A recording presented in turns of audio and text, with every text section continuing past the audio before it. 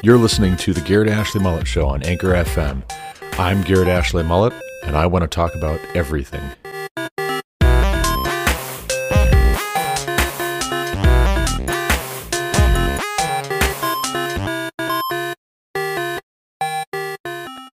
An Essay on Criticism, Part 2, by Alexander Pope. Of all the causes which conspire to blind man's erring judgment and misguide the mind, what the weak head with strongest bias rules is pride, the never-failing vice of fools. Whatever nature hath in worth denied, she gives in large recruits of needful pride.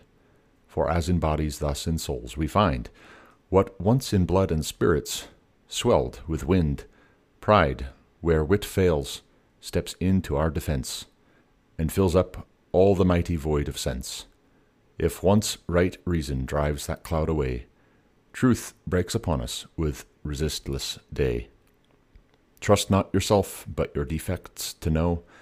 Make use of every friend and every foe. A little learning is a dangerous thing. Drink deep or taste not the Prerian spring. Their shallow draughts intoxicate the brain, and drinking largely sobers us again. Furred at first sight with what the muse imparts, in fearless youth we tempt the heights of arts, while from the bounded level of our mind short views we take, nor see the lengths behind. But more advanced, behold, with strange surprise, new distant scenes of endless science rise.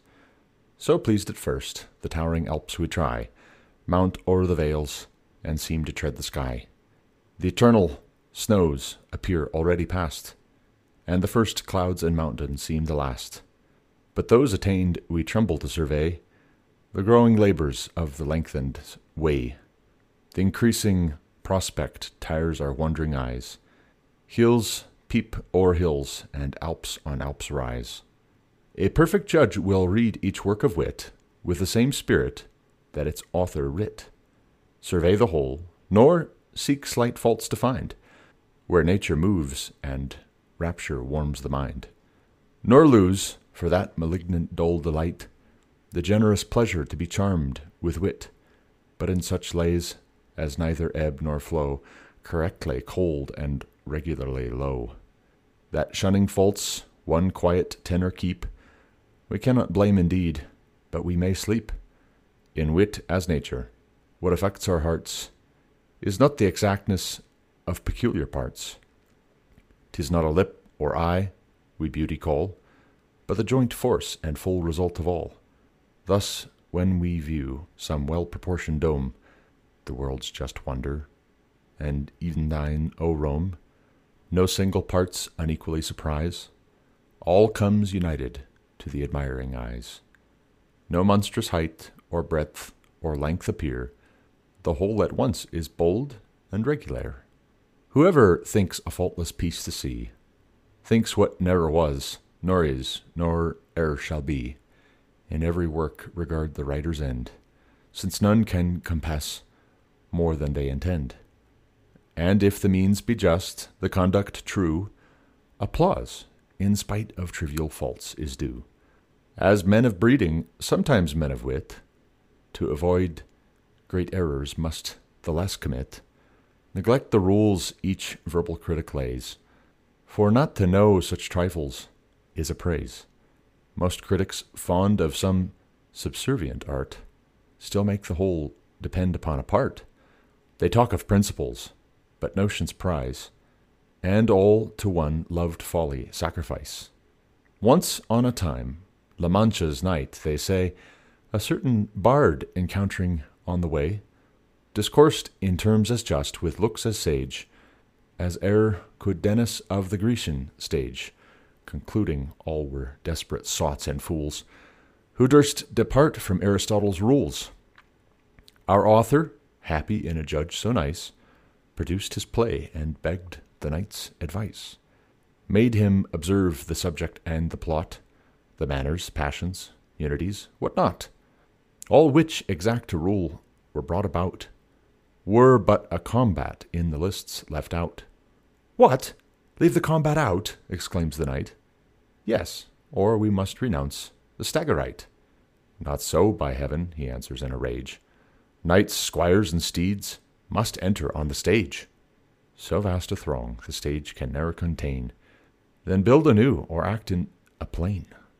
Thus critics of less judgment than caprice, curious not knowing, not exact but nice, form short ideas and offend in arts, as most in manners, by love to parts.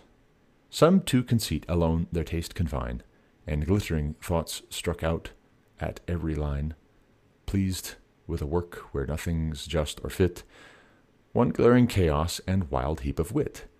Poets, like painters, thus, unskilled to trace the naked nature of the living grace, with gold and jewels covering every part, and hide with ornaments their want of art. True wit is nature to advantage dressed, what oft was thought, but ne'er so well expressed, something, whose truth convinced at sight we find, that gives us back the image of our mind. As shades more sweetly recommend the light, so modest plainness sets off sprightly wit, for works may have more wit than does them good, as bodies perish through excess of blood.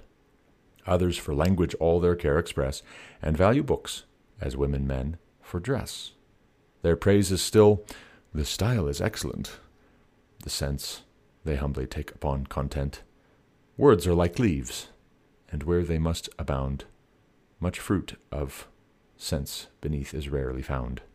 False eloquence, like the prismatic glass, its gaudy colors spread on every place. The face of nature we no more survey, all glares alike, without distinction gay. But true expression, like the unchanging sun, clears and improves whate'er it shines upon. It gilds all objects, but it alters none. Expression is the dress of thought, and still appears more decent as more suitable. A vile conceit, in pompous word expressed, is like a clown in regal purple dressed. For different styles with different subjects sort, as several garbs with country, town, and court, some by old words to fame have made pretense, ancients in phrase, more moderns in their sense. Such labored nothings, in so strange a style, amaze the unlearned, and make the learned smile. Unlucky, as Fungoso in the play, these sparks with awkward vanity display what the fine gentleman wore yesterday, and but so mimic ancients' wits at best, as apes our grandsires in their doublets dressed. In words as fashions the same rule will hold, alike fantastic, if too new or old. Be not the first by whom the new are tried, not yet the last to lay the old aside. But most by numbers judge a poet's song, and smooth or rough with them is right or wrong. In the bright muse, though 1,000 charms conspire, her voice is all these tuneful fools admire, who haunt Parnassus but to please their ear, not mend their minds, as some to church repair, not for the doctrine, but the music there. These equal syllables alone require, though oft the ear the open vowels tire, while expletives their feeble aid do join, and 10 low words oft creep in one dull line, while they ring round the same unvaried chimes, with sure returns of still expected rhymes. Wherever you find the cooling western breeze, in the next line it whispers through the trees. If crystal streams with pleasing murmurs creep, the reader's threatened, not in vain, with sleep. Then at the last, and only couplets fraught with some unmeaning thing they call a thought, a needless Alexandrine, ends the song, that like a wounded snake drags its slow length along. Leave such to tune their own dull rhymes, and know what's roundly smooth or languishingly slow, and praise the easy vigor of a line.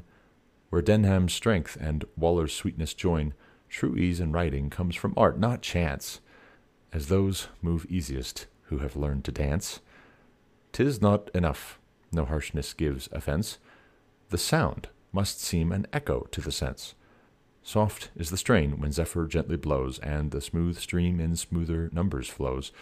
But when loud surges lash the sounding shore, the hoarse, rough verse should like the torrent roar, when Ajax strives some rock's vast weight to throw.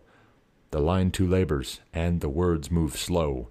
Not so when swift Camilla scours the plain, flies over the unbending corn, and skims along the main. Hear how Timotheus varied lays surprise, and bid alternate passions fall and rise, while at each change the sound of Libyan Jove now burns with glory, and then melts with love. Now his fierce eyes with sparkling fury glow, now sighs steal out, and tears begin to flow. Persians and Greeks like turns of nature found, and the world's victor stood subdued by sound. The power of music all our hearts allow, and what Timotheus was is Dryden now. Avoid extremes, and shun the fault of such, who still are pleased too little or too much, at every trifle scorn to take offence. That always shows great pride or little sense. Those heads, as stomachs, are not sure the best, which nauseate all, and nothing can digest. Yet let not each gay turn thy rapture move, for fools admire, but men of sense approve. As things seem large, which we through mists descry, dullness is ever apt to magnify. Some foreign writers, some our own despise, the ancients only, or the modern prize. Thus wit, like faith, by each man is applied to one small sect, and all are damned beside. Meanly they seek the blessing to confine, and force that sun but on a part to shine, which not alone the southern wit sublimes, but ripens spirits in cold northern climes, which from the first has shone on ages past, enlights the present, and shall warm the last, though each may feel increases and decays, and see now clearer and now darker days. Regard not then if wit be old or new, but blame the false, and value still the true. Some ne'er advance a judgment of their own, but catch the spreading notion of the town. They reason and conclude by precedent, and own stale nonsense, which they ne'er invent. Some judge of authors' names, not works, and then nor praise nor blame the writings, but the men. I've all this servile heard. The worst is he that in proud dullness joins with quality, a constant critic at the great man's board, to fetch and carry nonsense for my lord. What woeful stuff this madrigal would be in some starved hackney, sonneteer, or me?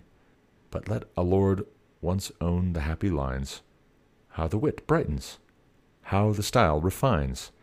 Before his sacred name flies every fault, and each exalted stanza teems with thought. The vulgar thus, through imitation error, as oft the learned by being singular, so much they scorn the crowd, that if the throng by chance go right, they purposely go wrong. So schismatics the plain believers quit, and are but damned for having too much wit. Some praise at morning what they blame at night, but always think the last opinion right. Amused by these is like a mistress used. This hour she's idolized, the next abused. While their weak heads, like towns unfortified, twixt sense and nonsense daily change their side. Ask them the cause, they're wiser still, they say, and still tomorrow's wiser than today. We think our fathers fools, so wise we grow. Our wiser sons, no doubt, will think us so. Once school divines the zealous isle o'erspread, who knew most sentences was deepest read. Faith, gospel, all seemed made to be disputed, and none had sense enough to be confuted. Scotists and Thomists now in peace remain, amidst their kindred cobwebs in Duck Lane. If faith itself has different dresses worn, what wonder modes in wit should take their turn? Oft, leaving what is natural and fit, the current folly proves the ready wit, and authors think their reputation safe, which lives as long as fools are pleased to laugh. Some, valuing those of their own side or mind, still make themselves the measure of mankind. Fondly we think we honor merit then, when we but praise ourselves in other men. Parties in wit attend on those of state, and public faction doubles private hate. Pride, malice, folly, against Dryden rose, in various shapes of parsons, critics, beaux, but sense survived when merry jests were past, for rising merit will buoy up at last. Might he return and bless once more our eyes, new Blackmores and new Milbournes must arise. Nay, should great Homer lift his awful head, Zoilus again would start up from the dead. Envy will merit as its shade pursue, but like a shadow proves the substance true. For envied wit, like soul eclipsed, makes known the opposing body's grossness, not its own. When first that sun to powerful beams displays, it draws up vapors which obscure its rays. But even those clouds at last adorn its way, reflect new glories, and augment the day. Be thou the first true merit to befriend. His praise is lost, who stays till all commend. Short is the date, alas, of modern rhymes, and 'tis but just to let 'em live betimes. No longer now that golden age appears, when patriarch wits survived 1,000 years. Now length of fame our second life is lost, and bare 60 is all even that can boast. Our sons their fathers failing language see, and such as Chaucer is shall Dryden be. So when the faithful pencil has designed some bright idea of the master's mind, where a new world leaps out at his command, and ready nature waits upon his hand, when the ripe colors soften and unite, and sweetly melt into just shade and light, when mellowing years their full perfection give, and each bold figure just begins to live, the treacherous colors the fair art betray, and all the bright creation fades away. Unhappy wit, like most mistaken things, atones not for that envy which it brings. In youth alone its empty praise we boast, but soon the short-lived vanity is lost. Like some fair flower the early spring supplies, that gaily blooms, but even in blooming dies. What is this wit, which must our cares employ? The owner's wife, that other men enjoy? Then most our trouble, still when most admired, and still the more we give, the more required. Whose fame with pains we guard, but lose with ease. Sure some to vex, but never all to please. 'Tis what the vicious fear, the virtuous shun. By fools 'tis hated, and by knaves undone. If wit so much from ignorance undergo, let not learning to commence its foe. Of old, those met rewards who could excel, and such were praised, who but endeavored well. Though triumphs were to generals only due, crowns were reserved to grace the soldiers too. Now they who reach Parnassus' lofty crown employ their pains to spurn some others down. And while self-love each jealous writer rules, contending wits become the sport of fools. But still the worst with most regret commend, for each ill author is as bad a friend. To what base ends, and by what abject ways, are mortals urged through sacred lust of praise? Ah, ne'er so dire a thirst of glory boast, nor in the critic let the man be lost. Good nature and good sense must ever join. To err is human, to forgive divine. But if in noble minds some dregs remain, not yet purged off of spleen and sour disdain, discharge that rage on more provoking crimes, nor fear a dearth in these flagitious times. No pardon vile obscenity should find, though wit and art conspire to move your mind. But dullness with obscenity must prove as shameful sure as impotence in love. In the fat age of pleasure, wealth, and ease, sprung the rank weed, and thrived with large increase. When love was all an easy monarch's care, seldom at council, never in a war, jilts ruled the state, and statesmen farces writ. Nay, wits had pensions, and young lords had wit. The fair sat panting at a courtier's play, and not a mask went unimproved away. The modest fan was lifted up no more, and virgins smiled at what they blushed before.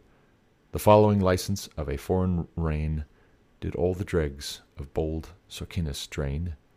Then unbelieving priests reformed the nation, and taught more pleasant methods of salvation, where heaven's free subjects might their rights dispute, lest God himself should seem too absolute. Pulpits their sacred satire learn to spare, and vice admired to find a flatterer there. Encouraged thus, wit's titans braved the skies, and the press groaned with licensed blasphemies.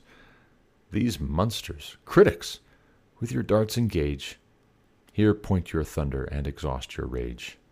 Yet shun their fault, who, scandalously nice, will needs mistake an author into vice. All seems infected, that the infected spy, as all looks yellow to the jaundiced eye. Welcome once again to the Garrett Ashley Mullet Show. This is Garrett Ashley Mullet coming to you again from Greeley, Colorado for episode 109 of season 3. This is the Garrett Ashley Mullet Show, July 26, 2021. I have just read for you the entirety of An Essay on Criticism, Part 2 by Alexander Pope, published 1711. And I know it's a long poem. Please forgive me if I lost you. You're not listening anymore anyways. And if you're still here, you maybe don't mind quite so much. I'm not going to worry myself anymore about it. There is a response, still more, to the articles we discussed last week on this podcast at thefrontporch.org. Kwon and Thompson have replied again with Distinctively Christian, an additional response to Reverend Kevin DeYoung. As if the first 10,000 words were not enough, they have given us still more. And I will not go through the entire piece, but I do want to touch on a few points that caught my attention early on. And if they want to keep responding, I'll keep responding to their responses, because this isn't going away anytime soon. We're going to have this whole woke nonsense to contend with, I think, for years, if not decades, if not generations. So we might as well get settled in and get used to it and get used to the long haul. From the top, Kwon and Thompson write, in our previous essay, Sanctifying the Status Quo, a response to Reverend Kevin DeYoung, we examined the methodology that undergirds Kevin DeYoung's critical review of our book, Reparations, A Christian Call for Repentance and Repair. The mode of theological reasoning that DeYoung deploys, we argued, shapes and at times distorts the very questions he raises. So it seemed proper for us to seek to expose and critique his methodology prior to addressing the substantive issues. I would, as a pause here, refer you back to Mr. Pope's excellent poem from 1711 for my thoughts and sentiments on that. Moving on. Some critics are now suggesting that we chose this particular approach because we, intimidated by the sheer force of his arguments, had no substantive response to offer. Readers may recall, however, that we predicted this reaction. Quote, our intent is not to answer specific technical questions about reparations per se, but to expose and critique the method with which Reverend DeYoung approaches them. As we do so, we understand that some of our critics may see this as a form of evasion, as an attempt to escape the force of probing examination, but this is false. Oh, okay. Well, if you say so, then it must be true. If you say that this is false, then contradiction surely is the strongest form of counter-argument. To the contrary, we engage these questions and are engaged by them every day. Again, it's false to assume that our methodological focus was born of evasion, ignorance, or defeat. Rather, we regularly engage questions like those raised by DeYoung. Repetition also is a convincing argument. They merit sustained reflection rather than frivolous reaction, and at this time we would like to share some of the fruit of that reflection and study. Excellent. Anticipation. What follows, then, are brief and provisional responses to some of DeYoung's critical assessments. Importantly, these are offered against the backdrop of our previous essay and with deliberate appeal to resources from within our shared theological tradition. We continue to reflect on these questions and many others, and we invite you to do the same with curiosity and hope. DeYoung argues that our book offers nebulous, amorphous, and ultimately spacious moral grounds for its call for restitution. This is especially notable, he believes, in its handling of white supremacy and the way it is related to principles of restitution. For example, when we describe reparations as restitution for the thefts of white supremacy, DeYoung interprets this phrasing to mean something vague and ill-defined, like restitution based on skin color, or restitution for white supremacy, or restitution with the world. But these renderings, which allegedly illustrate the incoherence of our case, actually misrepresent what we plainly argue in the book. Restitution, the return of ill-gotten goods to its rightful owners, is the biblical response to theft, according to the 8th commandment, chapter 5, and theft, we argue, is in fact the animating energy and demonstrable social effect of the cultural disorder called white supremacy, chapter 2. Across history, this racist theft has found tragic and concrete expression in a variety of forms, chapter 3, not only as the theft of black wealth, as is often assumed in reparations conversations, but also the theft of truth about black persons and history, and the theft of power, personal and political. If so, the key moral question is this: what is a biblical response to theft? One crucial answer from the Bible: restitution. This is simply what we mean by restitution for the thefts of white supremacy. The redress of racist evils, namely thefts, that are relentlessly animated by the white supremacy. Another unresolved ambiguity that threatens the cogency of restitution, DeYoung argues, involves the passage of time. We acknowledge that time adds complexity to restitution's application and that it can, by God's providence and mercy, dampen the damaging effects of past evils. But DeYoung goes further than this. He cites an excerpt from John Tillotson's 2 sermons on the nature and necessity of restitution, 1707, which states that the obligation to redress injuries of a very ancient date eventually ceaseth and expires, and he claims that this excerpt undermines one of the central arguments of our book. But does it? Consider this. Tillotson reveals the actual time horizon he has in mind when, to illustrate his point, he refers to the conquests of the Saxons, Danes, and Normans on the British Isles. As others have pointed out, these historical injuries occurred fully 600 to 1100 years prior to Tillotson's own day. By comparison, only 150 years have elapsed since the abolition of slavery in the United States. Furthermore, the bishop's outlook in this section of his sermon is informed by prudential and pragmatic considerations more so than by strictly moral ones. Yes, he states that the obligation to redress ancient wrongs eventually ceases because the pursuit of the ancient right to seek restitution would cause endless disturbances and prove to be a great inconvenience to a well-ordered society. Crucially, however, he goes on to concede that time in itself doth not alter the nature of things.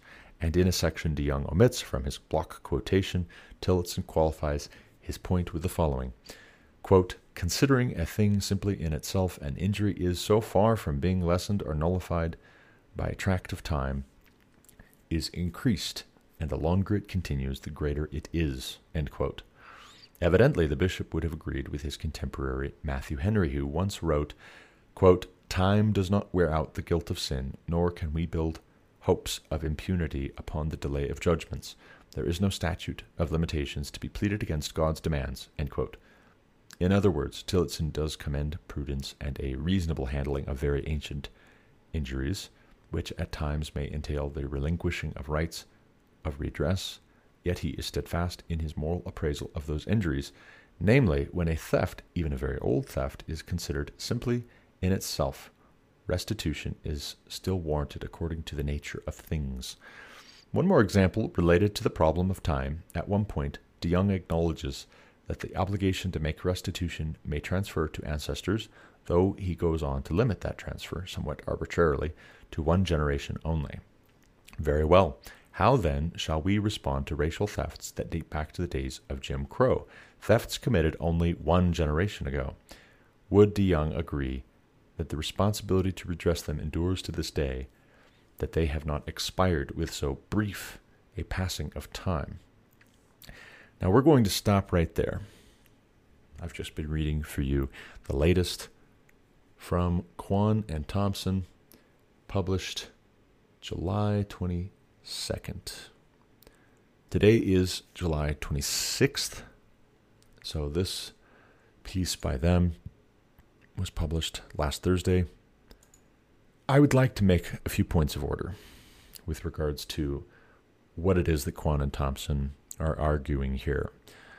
First of all, the difference between 600 years and 1100 years in the case of Tillotson's example of the Normans and the Saxons and what they committed as far as atrocities and theft and conquest with the people of Great Britain, that difference between 600 and 1100 years in Tillotson's examples and merely 150 years in the case of how much time has transpired between us and the emancipation of slavery here in the United States of America is beside the point.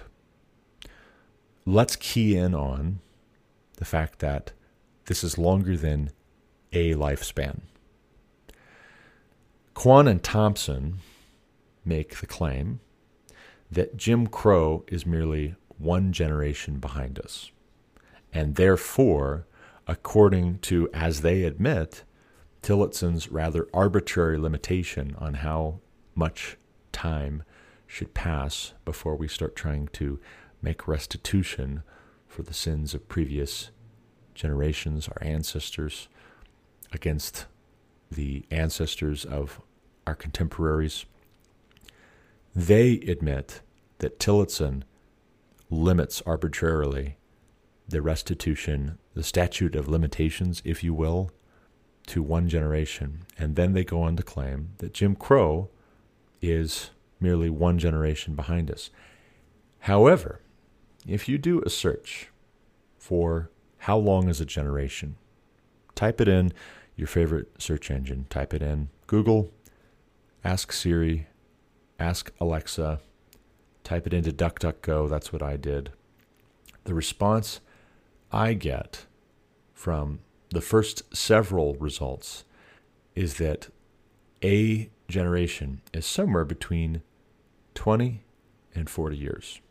Some links say between 20 and 30 years. Some say 25 years. Generally considered, according to Wikipedia,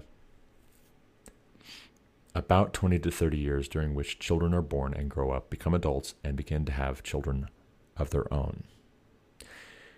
Do another search for Jim Crow laws. And if you find yourself at the Wikipedia entry for Jim Crow laws, you will read, these laws were enacted in the late 19th and early 20th centuries by white Southern Democrat-dominated state legislatures to disenfranchise and remove political and economic gains made by black people during the Reconstruction period. Jim Crow laws were enforced until 1965. I was born one generation after Jim Crow laws were nullified and struck down.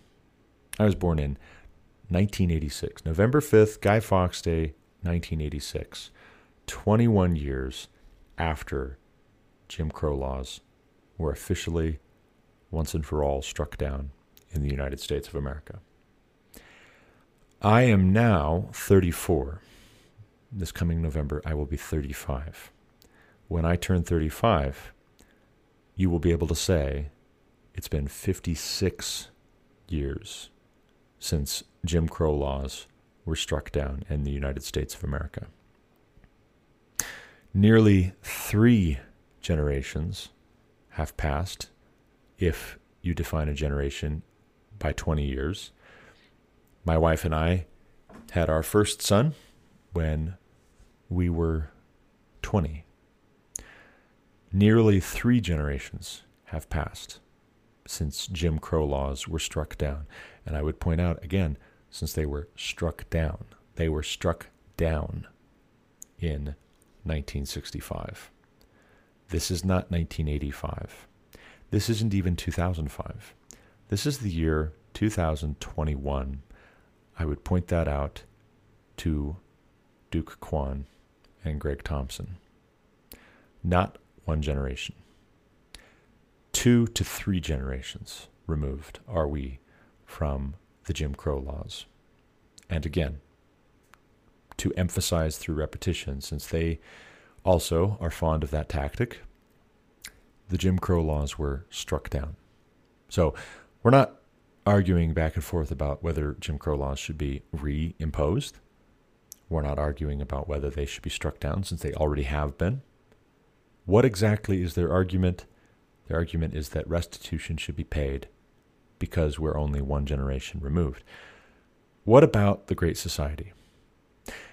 The Great Society has been not so great, actually, for Black Americans. Prior to LBJ's welfare state scheme and his very mercenary endorsement of the civil rights movement, prior to that, Black Americans had intact families.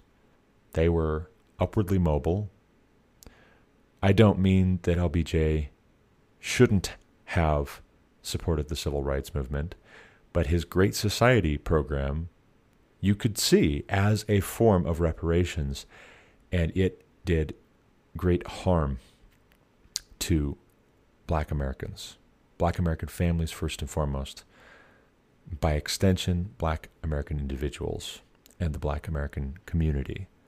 Intact families with a mother and a father both in the home, consistently raising their children, disciplining their children, training their children, teaching their children, loving their children, protecting their children, guiding their children, correcting their children, helping their children, would have been a infinitely greater blessing to the Black community in America than the kind of reparations which have already been paid to one generation, 2 generations, almost 3 generations of Black Americans post Jim Crow laws, American South.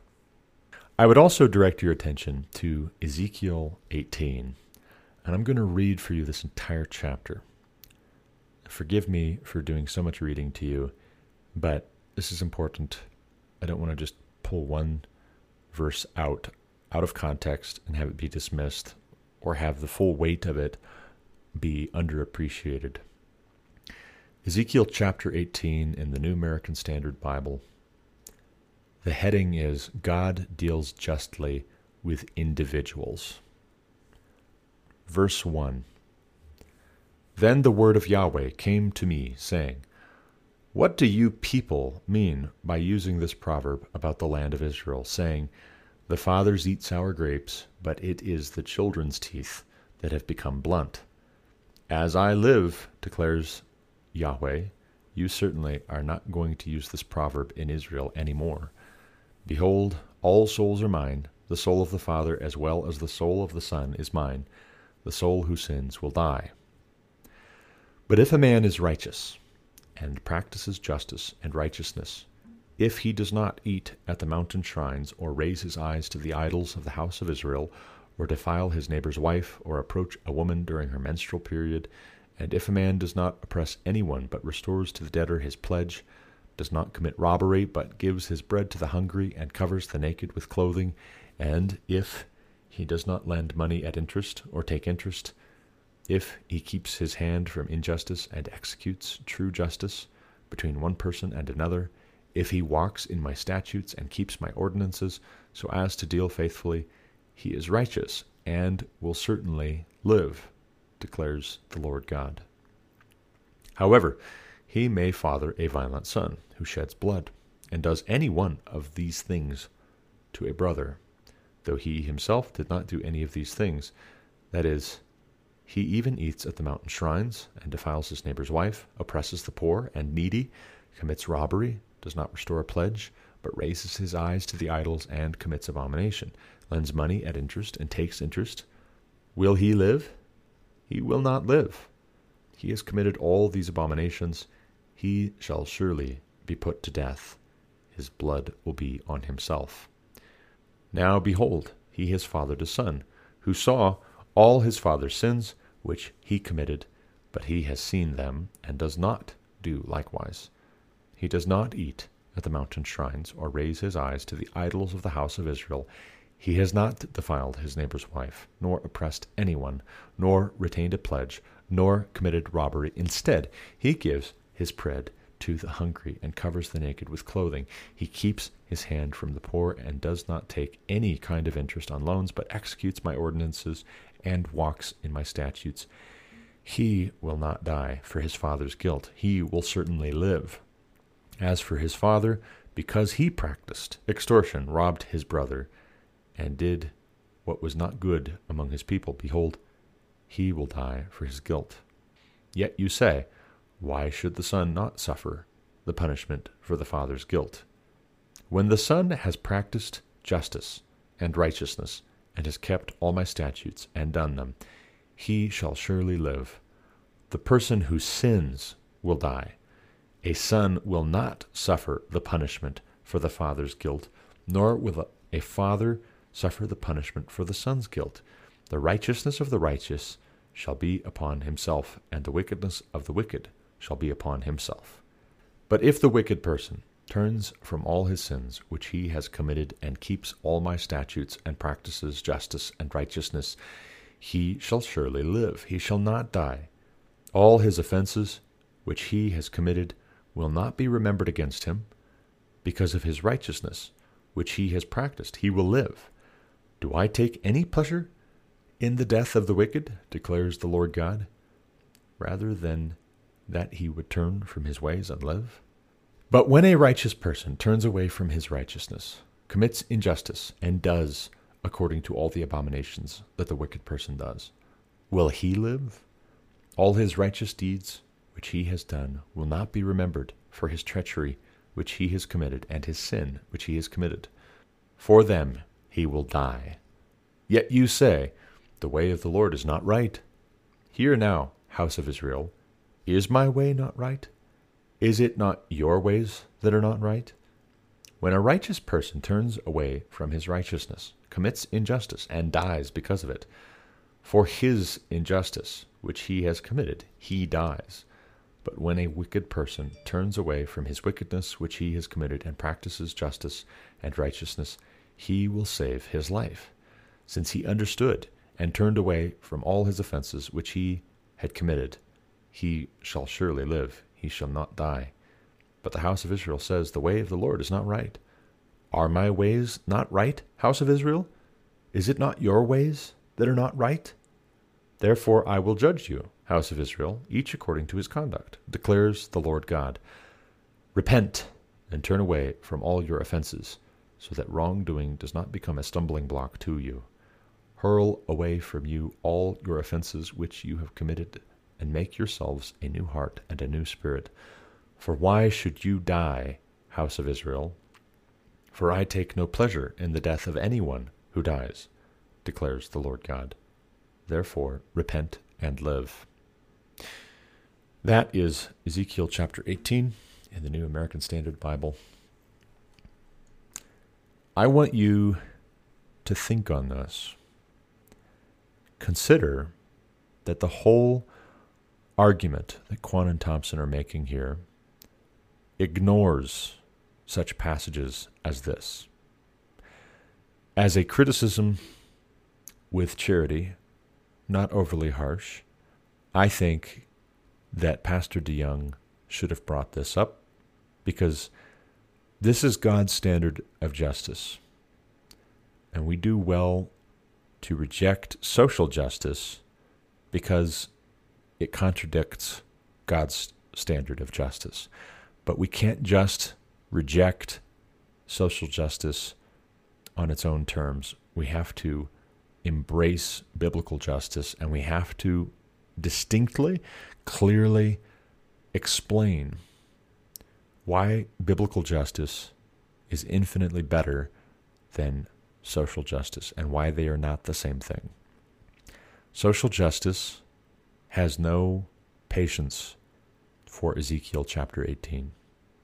Social justice believes that sons and grandsons and great-grandsons should be liable for the sins of their fathers, their grandfathers, and their great-grandfathers. Now you can say, well, wait a second. Kwon and Thompson are not arguing that we should be putting white people to death for the sins of their fathers, their grandfathers, and their great-grandfathers. But au contraire, the penalty for sin apart from Christ is death. Kwon and Thompson are repeating a godless theory. If the woke Christian crowd wants to embrace critical race theory as an analytical tool, we do well to note where that analytical tool comes from and what its purpose is. Why was it formed and fashioned? This tool was formed and fashioned to promote communism and to undermine free market capitalism and Western civilization and our Judeo-Christian values. It makes war on and is designed to dismantle, to disassemble, to break down, to tear apart our culture, our civilization, our tradition, and by that I mean Western civilization. Judeo-Christian, Greco-Roman ways of thinking and organizing ourselves, because they stand in the way of communism. Communism is inherently godless. There's been no case in which communism was wedded successfully with Christian faith. Communism always, in the past 200 years, always makes war against Christian faith because they are competing worldviews. They are competing views of God. In the communist view, there is no God. They are competing views of man. God says in Ezekiel 18 that a father's sins are on the father, but if the son sees the sins that his father commits and turns away from them, he will live. Even if the father himself has done wicked deeds, but he turns away from those sins and those wicked deeds and repents, he will live. And yet, the woke crowd, Kwon and Thompson, are not satisfied. They claim falsely that one generation has passed since Jim Crow. But that is not true. We are now, depending on how long you believe a generation is, 2 to 3 generations. Even if you went by the standard God used with the children of Israel wandering in the desert, because they grumbled against God when they were listening to the report of the 10 spies coming back out of the 12 from scouting the promised land of Canaan. God has Israel wander in the desert for 40 years until all that generation passes away. That whole generation passes away, which was culpable for grumbling against the Lord. Their children, who grow up at that time, inherit the promised land. But the previous generation, with the exception of Joshua and Caleb, that previous generation passes away. They die in the desert. Joshua and Caleb inherit the promised land. The children of that generation that grumbled against the Lord inherit the promised land. That's 40 years. Are Kwon and Thompson more righteous than God? That is the question that needs to be asked of them directly. That is the question that needs to be asked of the woke Christians directly. Do you think yourself more righteous than God? That's not a surprise to God, and it shouldn't be a surprise to us. Again, if we read Ezekiel 18, how does it conclude? It concludes with God rebuking Israel. Therefore I will judge you, house of Israel, each according to his conduct. Each according to his conduct. Not collectively, individually. When the collective is made up entirely of individuals who are behaving wickedly, then God deals with the whole nation, and they all perish. But here God deals justly with individuals. Otherwise, the story of Lot and his family being rescued out of Sodom makes no sense. Otherwise, the story of Noah and his family being rescued from the great deluge makes no sense. Repent and turn away from all your offenses, so that wrongdoing does not become a stumbling block to you. Hurl away from you all your offenses which you have committed, and make yourselves a new heart and a new spirit. For why should you die, house of Israel? I take no pleasure in the death of anyone who dies, declares the Lord God. Therefore repent and live. But the house of Israel says, verse 29, The way of the Lord is not right. Are my ways not right, house of Israel? Is it not your ways that are not right? That's the response that God gives. Are my ways not right, house of Israel? Is that your final answer? You sure about that? Are you sure about that? I'll give you a little time to think it over. Maybe think that over a little bit harder, a little more deeply. Am I really the one that's not right, or are you the one that's not right? If we disagree, God says, if we disagree, do you really think I'm the one who got the math wrong? Or did you maybe forget your figures? Double check your math. I'll wait. That's exactly the response to Kwon and Thompson and the woke Christian crowd. The way of the Lord is not right. Really? Really? God judges individuals, and yet you sit in the position of Satan as the accuser of the brethren. And by extension, you're accusing God. You're accusing Christ of being unfair, unjust. Well, that's not fair. Mercy, grace, forgiveness, the sins of a generation being on that generation and not on all successive generations. You're guilty of the very same sin for which you condemn all of those white Americans who said that black Africans were under the curse of Ham. That was the argument, that Ham uncovered his father's nakedness and was cursed by Noah, that the descendants of Ham would be the slaves of the descendants of his brothers. And so therefore, it was right to take all Africans as slaves. That was their lot. That was the penalty. We're going to deal with all future generations. No statute of limitation. All future generations are under this curse because their father committed this sin. And yet, Kwon, Thompson, the woke Christian crowd, the liberation theology crowd, the let's combine Marxism and Christianity crowd is guilty of the very same thing. Only, in some of our cases, and a great many of our cases, not even our ancestors ever owned any slaves. Our ancestors never owned any black African slaves, and yet we stand condemned?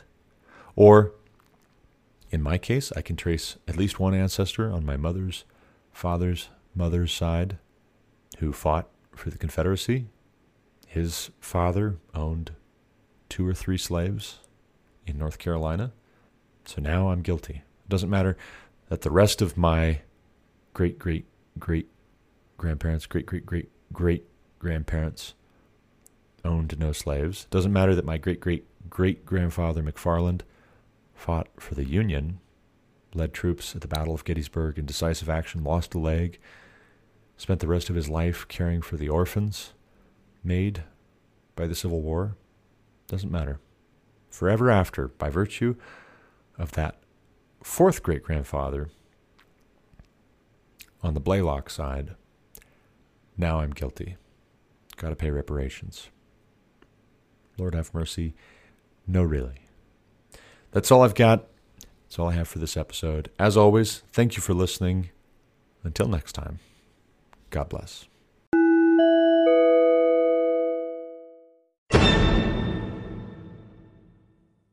You've been listening to The Garrett Ashley Mullet Show on Anchor FM.